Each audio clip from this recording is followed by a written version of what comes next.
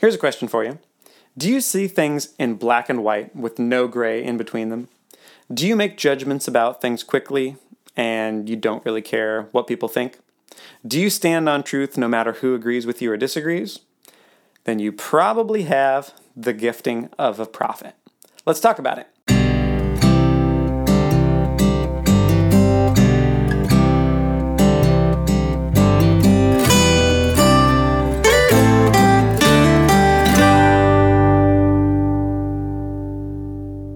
Welcome to Blueprint Sounds. My name is Nathan Smith. Thanks for joining me.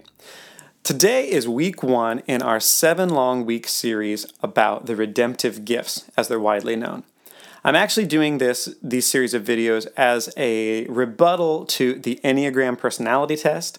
And if you're interested, go back and look at my previous episode on the Enneagram, and that explains a lot about the dubious history of the Enneagram. Spoiler alert, it comes from the occult. Anyway, go back and watch it. But before we get to today's topic, I want to give you something for free. If you're a worship team or a worship leader that's looking to punch up their Sunday set, you have a song that's fine, you've done it one way for a while, but you'd like something more. If you click on the link below, you can get access to my free PDF. It's called Make It Pop, 25 chart-topping arrangement tricks that work. What you get is an idea for a way that you can improve your arrangement. You get a couple sentences on how that trick works and why it works, and then a song from the radio that shows that trick off. It's perfect to download on your iPad or print off and take with you to your next worship practice, so that if your guys are looking for a new idea, it's like, something needs to happen here. You can just run down the list and look at that list of 25 and try it out. It's a great resource for you and your team. So again, click below and you get access. Without any further ado, let's jump into what are called the redemptive gifts. So unlike the Enneagram, which has no biblical basis, the redemptive gifts come from Romans 12, where Paul is talking about the different gifts that God gives people. And they are in order: the prophet, the servant, the teacher, the exhorter or encourager, the giver, the ruler or gift of leadership, and the mercy gifting. So let me set the stage by talking about what we mean with the gifts. God is a wonderful designer. Just as we can see his design in creation and his design in our own bodies, he designs our internal workings with amazing forethought. So when it talks about those gifts, it's talking about the design that each one of us has that is God-given. It says in his word that the gifts and calling of God are irrevocable, which means that whether or not you're a Christian, God designed you a certain way. Whether or not you're using it for his glory, it doesn't matter. The negative or the positive, the design is still good because the design comes from God. God has already written down in his book your entire life. All of the good works that he prepared in advance for you to do are written down. The tools that you need to perform those good works are in you. Now, they're not perfect by any means. They're raw materials. They're potential. But God put them in you so that by knowing him and by growing up into maturity, you would start to unpack all the things that are in you to do those good works that he prepared in advance for you to do. That's what your design is for. Your design is not primarily for you. Your design is for him, but it's also for others, because that's how he builds his kingdom, is by us helping each other. So that's what your design is meant for. Well, with each of these gifts that we talk about, we're going to go through the design of the gift, some of the ways that we can see those personality traits come out. We're going to look at signs of a mature gifting, signs of a carnal gifting, the lie that Satan wants us to believe about ourselves and our gifting, and finally, the birthright, or the thing that God put you on the planet to do. So we're going to start with the first one, the prophet.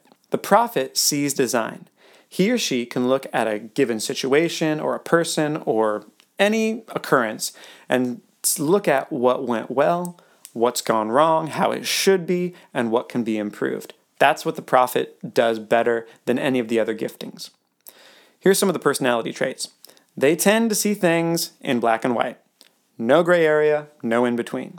They tend to make judgments rather quickly and they don't need time to process what they think about a thing. They're able to stand on truth regardless of who agrees or disagrees with them.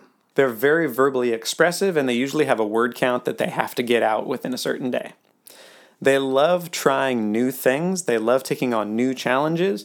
They do not enjoy maintaining the status quo. If they're given a project or a task, they're either going to make it better or start a new one or jump ship, because maintaining is not interesting to the prophet. They need to have a goal. They need to know where they're going, because that's what the prophet is all about, is seeing down the road as to what's coming next. They're also really good at forecasting into the future based on truth. So they might give you advice like this: hey, if you stay on the road you're on, this is what's going to happen, XYZ.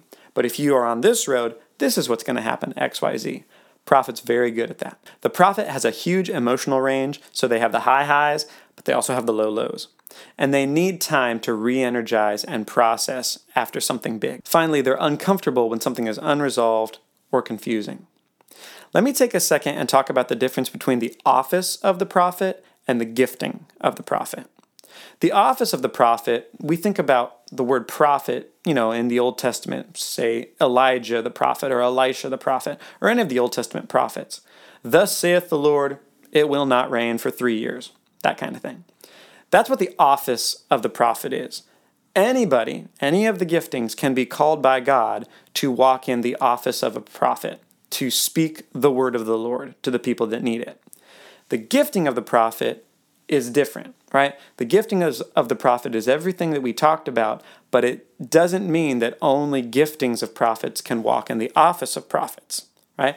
Two distinct things. All right, let's move on. Here are some signs of a mature prophet. They confront sin boldly. They're passionate for excellence. They speak the truth for those that need it, either for encouragement or for reproach. Right? They're the person who's going to tell you like it is, but encourage you from that truth. And finally, they give the first and the best to God. Here are some signs of a carnal prophet. They can be judgmental of others, but even more so of themselves.